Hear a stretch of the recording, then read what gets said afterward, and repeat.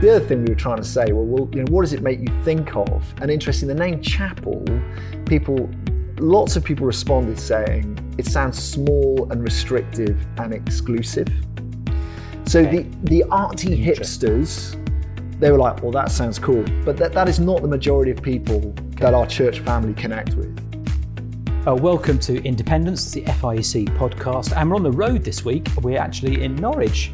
Thank you. This is Andy Rees, who's the pastor of Surrey Chapel, which is not in Surrey. No. We're in Norwich. We'll come to that in a moment. Thank you very much for having us. Just tell us a little bit, Andy, about yourself and the church. Yeah. So I'm married to Grace, got 3 little girls, 10-year-old and 8-year-old. 3 girls. We could have a podcast about raising girls, you and I.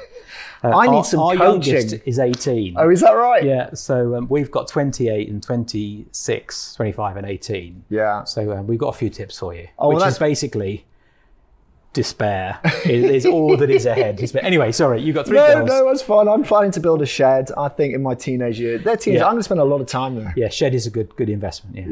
Yeah, absolutely. And tell us about the church. Yeah, so I've been the pastor here at Surrey Chapel for 3 years, started sort of 7 months before the pandemic hit. And so it's been quite an intriguing time to be the first time as the senior pastor in a church. Sure, and actually over pandemic, you've done a bit of work because I can see, around us, we're sitting in the main auditorium. Yeah. It's been spruced up. Yeah. No pictures of the outside. No.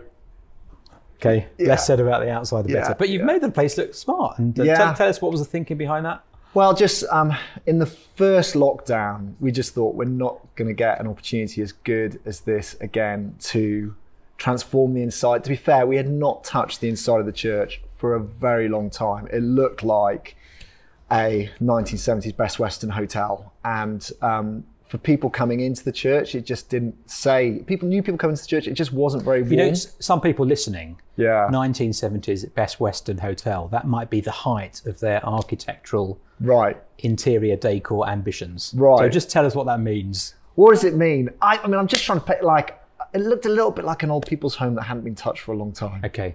Yeah. And now it's smart. You've got a new carpet, painted the walls, put your electronics in. Yes, all of that. We've made it just a clean, welcoming space. Downstairs, we've put a bunch of sofas. So we wanted to make it more relational place.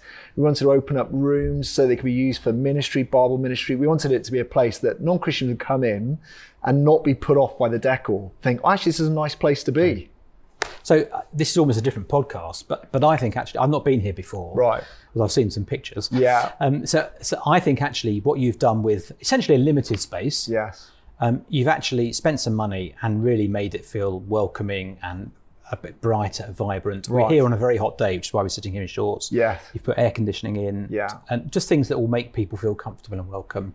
So I think that's another podcast. Right. We'll come back to it another time. Because actually making people feel welcome at church, feeling at ease, feeling comfortable. That's really important, isn't it? Oh, it's a huge thing. You just think for someone to walk across the threshold is a big thing, right? That's a big thing, particularly if they're not used to coming into a building like this because they're just thinking, what am I going to expect? What's it going to be like? And to come into a place... Especially if they've seen the outside. Well, exactly. And actually, if you get to see the outside of Surrey Chapel, it is pretty special. We're going to try and spruce that up. But coming in, being able to go, oh, right, this is normal. This is actually not just normal, it's actually quite a nice place to be. And it's interesting, upstairs, since we've spruced up this space, it was never used apart from Sundays. Now we clear out the chairs. So it's used for midweek youth, it's used for mum and, the sort of smarties, the toddler group, parent and toddler group. And it just I think it all helps with the great goal of people hearing about Christ. Yeah. And which, of course, is the thing, isn't it? We mustn't get so obsessed with buildings that we forget there's an ultimate aim, which is to share Christ with people. Right. We want people to respond, don't we, in faith, and be baptised. Now, we're here actually not to talk about church building, but church name. So this is might seem like a quite niche podcast, but it's quite an interesting story. So Surrey Chapel, actually one of the original members of FIEC. You knew that, didn't you? Yeah. So November 1922, there were, I think, 7 churches and 10 mission halls. Yeah. Of the 7 churches, 3 are still in the FIEC and still exist. Yeah. And Surrey Chapel is one of them. Yeah. So you've been in the FIEC for all of its 100 years. It's our 100-year anniversary. So congratulations. Hey, look, Happy I'll birthday take that. and all of that. But it begs the question, why on earth is Surrey Chapel called Surrey Chapel? given that we're in Norwich. Right. I know. And that is the big question. When I was looking at this job and someone said, look at this job, Surrey Chapel, I thought, where is it? I could not believe it was in Norwich. A leafy suburb somewhere. Oh, man. You thought you were going to Guildford. Yeah, I thought it was Guildford. That is absolutely right. I couldn't believe it was in Norwich. So Surrey Chapel is called Surrey Chapel because it was historically on Surrey Street, which is... So was it in a different place to here? Yeah, well, it was sort of probably about a 15-minute walk into town. Okay, so significantly away from where it is now. Yes. So there's a church in Leicester called Carley, which is not in Carley. Right. But it's called Carley because that's where the church was originally. Yes. And it was moved by developers. They kept the name, moved from the place. So I guess similar. Yeah, that's exactly it. And I think they had toyed when they moved here in the 1980s. So they sold the old building and the vicarage. Oh, it was the manse, to John Lewis, and there's a lovely car park there now. Shop rather than a man. Exactly. Yeah, okay. It was the shop. And so they bought this building, but obviously there was so much emotion tied up. I think they did toy with, do we change the name? But they thought there was a significant value in the name back in the 1980s that they didn't want to mess with it. Right, okay. Now, it's interesting you talk about church names because actually the church here and the church where I'm an elder have this in common. We've both changed our name, or you're about to change your name. We'll come back to that in a moment. Ours has been quite a subtle change. You're going for a more significant change, which you can tell us about. But I've got here, you might be wondering why I've got a bit of paper in my hand if you're watching the video rather than listening online. If you're listening online, there you go, a bit of paper. And you might wonder what this bit of paper is. This is a list of all the churches in the FIC, 630 churches and church plants in the FIC. And I thought I would just do a little exercise, because I knew I was coming here yesterday, to see what the most popular names are. Right. Okay, interesting? Great. Now, you've seen the answers already, so I'm not going to kind of quiz you on it. But most of the popular names are, it won't surprise people to know, Grace Church. There are 33 Grace churches in the FIC, and they're nearly all new. There are 17 Emmanuels. Wow. There's obviously only one Emmanuel, but there are 17 Emmanuel churches. There are 17 Christ churches, which is what our church is. Yeah. So it's quite sort of up there in the top of the pops. 16 Hopes. 15 Trinities, which is divisible by 3. It's got a sort of treat about it. And then the first old name comes up at number 12, Bethel. There are 12 Bethels. 9 Cornerstones, 6 New Lifes, 6 Ebenezers. I think you can never have enough Ebenezers. 5 Redeemers, and then a few other sort of odd bits and bobs. There are no Zor Baptist chapels, but as we've just been walking around the city, and I saw a Zor Baptist chapel. I once pastored a Zor Baptist chapel. It changed its name. Right. And one of the reasons it changed its name is because Zor means little or insignificant, which is not a great name for a church. Anyway. But by far and away, the two biggest actually are none of those names. They are either a place and an evangelical church. Right. So just looking down the list here, Alverstoke Evangelical Church, the name of a place, an evangelical church. There are 193 of those. Wow. Though fewer than there used to be. Right. Because I think people are realising that evangelical doesn't quite sort of have the sort of same understanding in society. There are 51 community churches. Right. So, for example, Abbeyfield Community Church, they're at the top of my list. So there you go. So you're changing your name. Yes. Tell us, first of all, what to. Yeah. So we are changing it to City Gates Church Norwich. Hang on. You will be the only City Gates, plural, City Gates Church. Why? So City Gates Church Norwich. Why City Gates? Well, first of all, why not Surrey Chapel? Right. So this, this has been a long process. So it's been, because this is, the name is dear, particularly to older saints in the church. Surely it's got a long history. So lots of people who have not even been here know of Surrey Chapel, know some of the things that God has done here in the past. Right. That is right. And that is having to weigh all those issues up. The value of the name as it has meant historically within evangelicalism, or people who've heard of Surrey Chapel because of its significance, some of the ministry here, weighing up that cultural value today, weighing the cultural value within our city. It's been a long process to work out changing the name. 2 years trying to bring the church family with us. Why did we tackle it? It's because I think the thing we found is that Surrey Chapel doesn't mean anything to people in our city. And when you hear the name Surrey Chapel, there are two elements to that name. Surrey, obviously, is not, as we were bantering earlier, It is. So it's not even the street it's on at the moment. No. I mean, we're on Bottoff Street at the moment. We don't want to be called Bottoff Building. So we decided we weren't going to go there. Okay. So there's not even that connection. No, there's not a geographical connection. And even the sort of, we got our church family to ask their friends, we got them to ask their friends 2 questions. Had they heard of Surrey Chapel? And what does the name make them think of? Okay, it's good. That's a great idea. So it wasn't just kind of, we're going to do this. No. Getting people involved, because presumably for a lot of the congregation, that's where the real heart connection to the name was. Yes. So what were the responses to those 2 questions? Well, it was a brilliant question to get people to ask, because actually we found there was the only people who had heard of Surrey Chapel were people who their friends had actually told, I go to this church, Surrey Chapel. Okay. But then probably probably about 2/3 of people, a third of people said, why do you go to church in Surrey?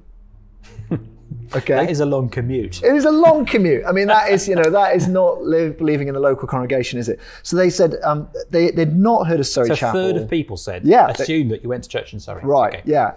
And so that was one thing that just came out. But basically, people had not heard of us. We were not visibly present. We weren't going to lose some capital within Norwich by changing our name. So even people who are walking past the door don't necessarily register, this is Surrey Chapel. No, not at all. And actually it is because our outside of a building is a little bit invisible, and so we need to spruce it up. So that we weren't going to lose anything there. And I guess the other thing we were trying to say, what does it make you think of? And interesting, the name Chapel, lots of people responded saying it sounds small and restrictive and exclusive. So the arty hipsters, they were like, well, that sounds cool. But that is not the majority of people that our church family connect with. So the name Chapel was a little bit confused to them. So we wanted to get the name church. And, that, if you like, that opened the door for people within the church say, okay, our name, if we change the name within our city at least, we're not really going to lose anything in terms of capital that we've built up over years of reputation. But you've chosen a name which is more than just a place. So tell us first of all about why City Gates. What's the connection there? So there is City Gate. People might think, City Gate. Yeah. By the gate of the city. But your City Gates. Yeah. So immediately plural. Getting me thinking, hang on, what's going on there? Yeah, that's interesting. So the plurality is the fact that we are quite close to 2 historic city gates. Okay. So that, there's Have they got names? They have, but I don't know. They're not on the tip of my fingers. You failed, I'm afraid. Okay. Oh, that's right. There are 12. There were historically 12 city gates, so you could read into that. But we're quite close to 2. So just on that, forgive me for interrupting. Go on. We've walked around the city. Yeah. It strikes me as a place where history actually of that kind is pretty important. Yes, it is. You showed me the castle. Yeah. Old churches. I drove in along the wall. Yes, you're right. So actually, is there a sense in which the gates, the whole kind of history of Norwich and its kind of having walls and the castle, that's quite important to people? Yeah, I think it is. Okay. So we've tried to go something which is a historic connection with Norwich. Right. That is a historic connection with Norwich. Now, obviously, there's lots biblically we can riff off in terms of city gates. What happened in the Old Testament is where announcement of great victory occurred. It's the place where people went to discuss the issues of the day. I mean, there's in terms of that metaphor, there's a lot we can use. The elders could meet by the front door and take their shoes off and swap them with one another. Right. So, I'm up for that because some of them have got quite smart shoes. So we could absolutely all of that. But then also in terms of city gates, what else we attracted to that? It's, as you say, there's not many churches that have that name. So we've been like, if someone Googles City Gates Church, we'll be one of the churches that come up. So there's a Google kind of factor to that as well. It was also fairly neutral and unoffensive, so we thought actually it probably will date okay. So we've tried to think about a number of different aspects. And for a church family that have loved the name Surrey Chapel, they've received it very positively. So, the church, it got voted through unanimously, amazingly. So you've got this double thing going on really, that you've got a missional objective. Right. Because you're saying, if I'm hearing you right, actually how we're perceived, how we're known. Yeah. how we make ourselves known. That's really important. That's not the gospel. No. But we want people, faith comes by hearing. Right. So we want people to hear the gospel. We want them to come to stuff, to find us, to search us out, to be welcome when they come in. In a way, it's connected all with the refurbishment of the building. Yes. But at the same time, you've landed on a name which actually is serving people who are in the church, because there's a significance to it. Right? Yes. It's not just a nostalgia name. It's actually saying, there's something about these words that have some sort of biblical meaning that we can talk to people about. And actually, that's very similar to what we've done. So let me tell you about our change. Go on. Which may seem very, very minor, but actually I think it's quite significant for us. So we were Christchurch Market Harborough. And radically, we've changed our name to Christchurch Harborough. Okay. Which is such a significant change that we didn't bother changing it with the Charity Commission. With a Charity Commission, you can change to an operating name. So that's our operating name. So the charity is still called Christchurch Market Harborough, but the church is Christchurch Harborough. And you might think, doesn't seem very brave or ambitious, or why even have you done it? But interestingly, it was about the same two things. It's about serving people in the church and about reaching people who are outside the church. So Market Harborough is a market town, about 25,000 people, growing significantly. And it's in Harborough District. So Market Harborough is the town. Harborough District is the district it's in. And Harborough District is made up of Market Harborough, another smaller town right on the other edge of the district called Lutterworth, and then about 99 villages. And these villages are all not all of them, but many of them are chocolate box, little sort of villages with Georgian rectories, places that people love to live. And if you live in one of these villages, you're quite pleased that you don't live in Market Harborough. That's the town, right? You might go there for shops. You might go there for the doctors. You might go there for schools. But actually, you're pretty pleased that you live in Foxton or Lubenham or Husbands Bosworth, whatever it may be. And about half our church live in the town, half don't. So we realised we've actually got a church name which is basically saying we're about the town. But half the people in the church don't come from the town. And the people that we're trying to reach, their neighbours, their friends, are quite pleased they're not in the town. So it's kind of this strange thing going on. You might think it's just, come on, get over it. But actually these things do matter, don't they? And if we're putting up barriers to people kind of just engaging with us at that first level that we don't need to, why are we doing that? It doesn't make sense. So we've changed it to Christchurch Harborough and said basically we're not just a church for the town, we're a church for the district. Right. And I think that's more welcoming to people who don't live in the town, whether they are members of the church, feel a bit more part of it, or whether in fact they are people that we want to try and reach. Right. So it much less painful for us than it is for you. Not obviously a long history. No. But some of the same ideas. Yeah. And I think that's what you've got to think about in church life, isn't it? You've got to think about what's serving the gospel, what's serving believers. And actually, when you think about that, and the name is the first point of contact with your church. Actually, probably the person is, the individual will be the first, but for a lot of people, it'll be the name. That's the first thing they come into contact with about your church. Yeah, exactly. So actually, we need to be perhaps sometimes less precious about names, do you think? Yeah, well, I mean, it can be painful, but we need to think carefully about it, and maybe we do. Yeah. So interestingly, before I was at Market Harborough, lived in East London and went along to East London Tabernacle Baptist Church, ELT Baptist Church, which we all call the Tab. And what was interesting about it is I never really liked that name. I didn't like it theologically. It had, for some Christians, it had great association, of course, with Spurgeon, which is when it was started, really. But theologically, I'm thinking I don't really want to call a church a tabernacle. But interestingly, everybody local knew the building right in the centre of Mile End. Everybody in the locality knew the building. Everybody local called it the Tab. And I've been there for a few months, really, and my neighbour said to me, where do you go to church? I said, I go to East London Tabernacle Baptist Church. Said, the Tab. We go there for this and that, and we've had this event there and been to that event, been to a funeral there, and it's kind of a local landmark. It is the Tab. And there's a great case there for keeping the name. Yes. Because it's immediately identifiable. Actually, it's probably not serving your biblical theology in quite the way you'd want it to, but it's immediately identifiable, isn't it, as a local place. And actually, I think that's a good case for keeping a name, whereas you've kind of gone the other way, if you like.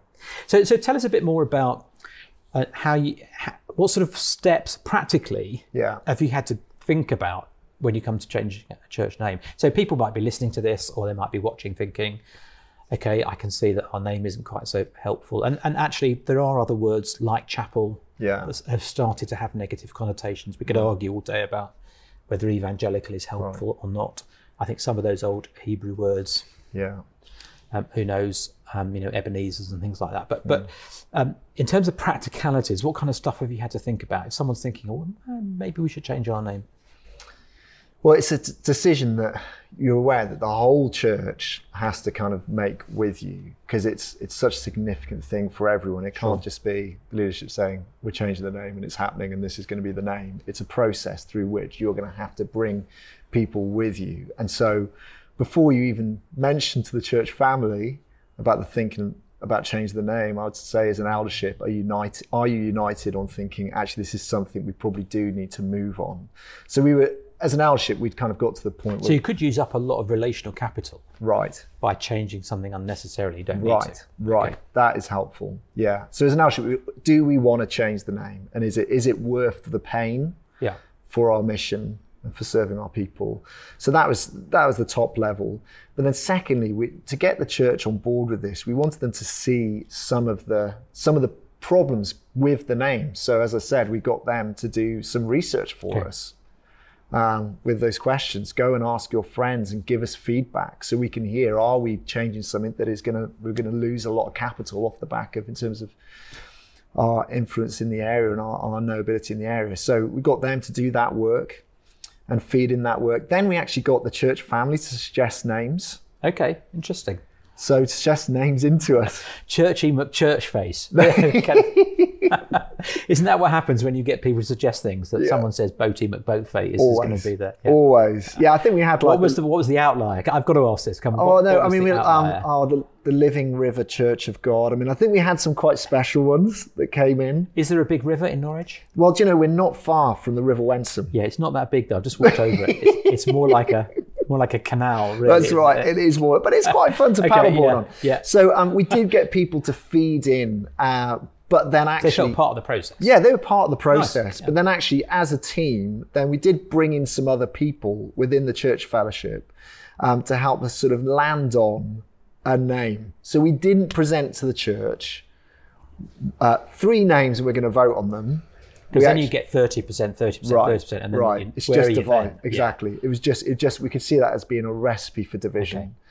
So we really did take people's input, and then we did try out, some of these names on people in the church and say, well, what do you think about this? So we did get some feedback. We didn't do that in a big church members meeting, but then we, kind of landed on one of the names. Now we did get a designer in.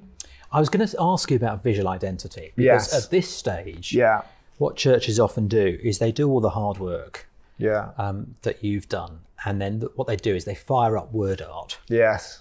And they type in city gates. Yeah. And they get a little bit of clip art to go with it. Yeah.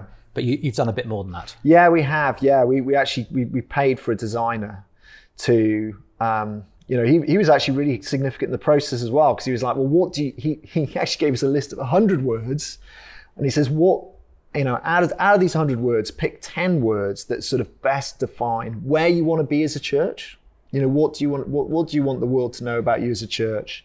And then he made us go down to 3 words, and that helped him with the design of what we were trying to present. And I think the words, do you know what? When's the launch going to be, by the way?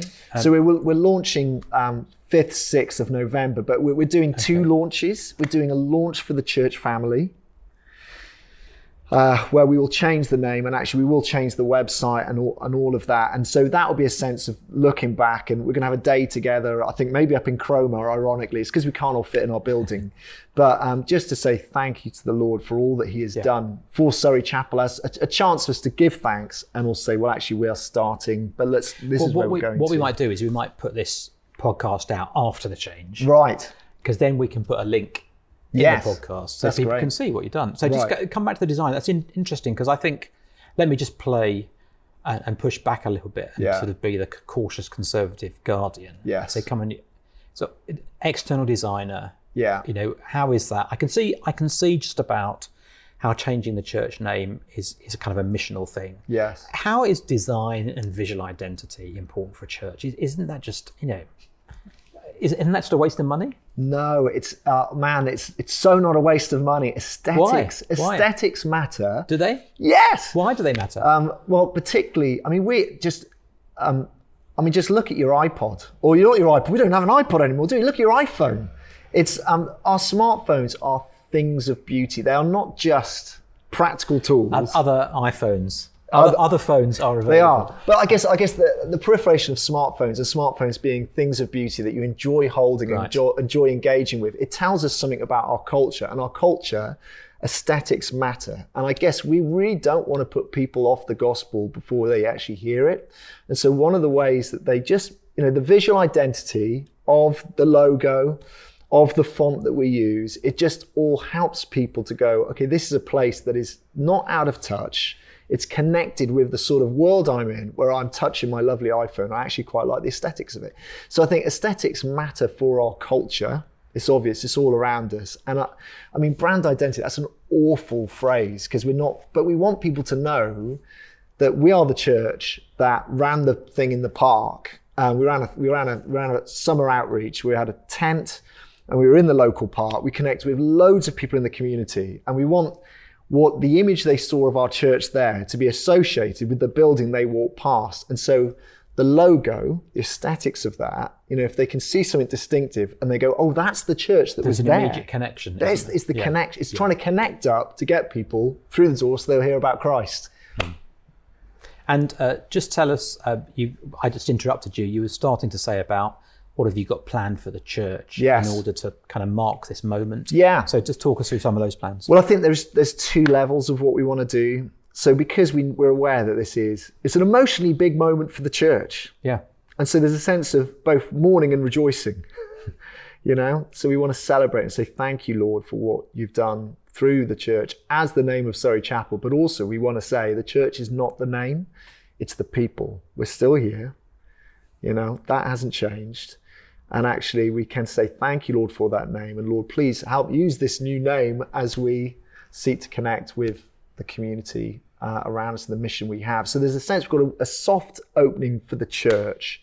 But then our plan is in March to go hard publicly, to do some events centrally in the church, to maybe go really hard with publicity, with local news and local press, and to have a weekend of events, maybe have inflatables in the building. I don't know, but so we're trying to do it in two stages. One where we're going to try and say to the community, look, we are here. And if you want to hear about Christ, come. This is the place to come. But before we do that, we want a sense for the church family to be able to go. So 100 years of being in the FIC. Yes. Church is older than that, though. When was the church formed? 1854. And can I say, Adrian, it started with the name, the Bazaar Chapel. The Bazaar? Yeah. And then, because it met near the Bazaar. Oh, okay, as in the market. Yeah, the market. And then the next name, you'll love this, was Ebenezer Chapel on Surrey Street. And then eventually it became Surrey Chapel. So this will be the fourth name of the church. Ironically, it is an Ebenezer moment. Right. Thus far, the Lord has helped us. Right. It is raising up the stone and saying, we want to mark the fact, even though it is changing our name. Actually, the Lord's been with us this far since 1854. Yeah. He's still with us. He's still doing great things. Yes. It's great to rejoice in that. It's been great to talk to you, Andy, about church names. It might seem so inconsequential, but actually all these things contribute, don't they? To how the church is viewed and seen and how people engage with the church. They're not insignificant. They're not the gospel, but they're not insignificant, are they? So thanks for sharing with us. And thank you for joining us on Independence, the FIC podcast. You can subscribe through all your normal channels. And if you like the podcast, please do like us as well. My name's Adrian Reynolds, the head of National Ministries, and Andy Rees. Thank you so much for joining us. Pleasure.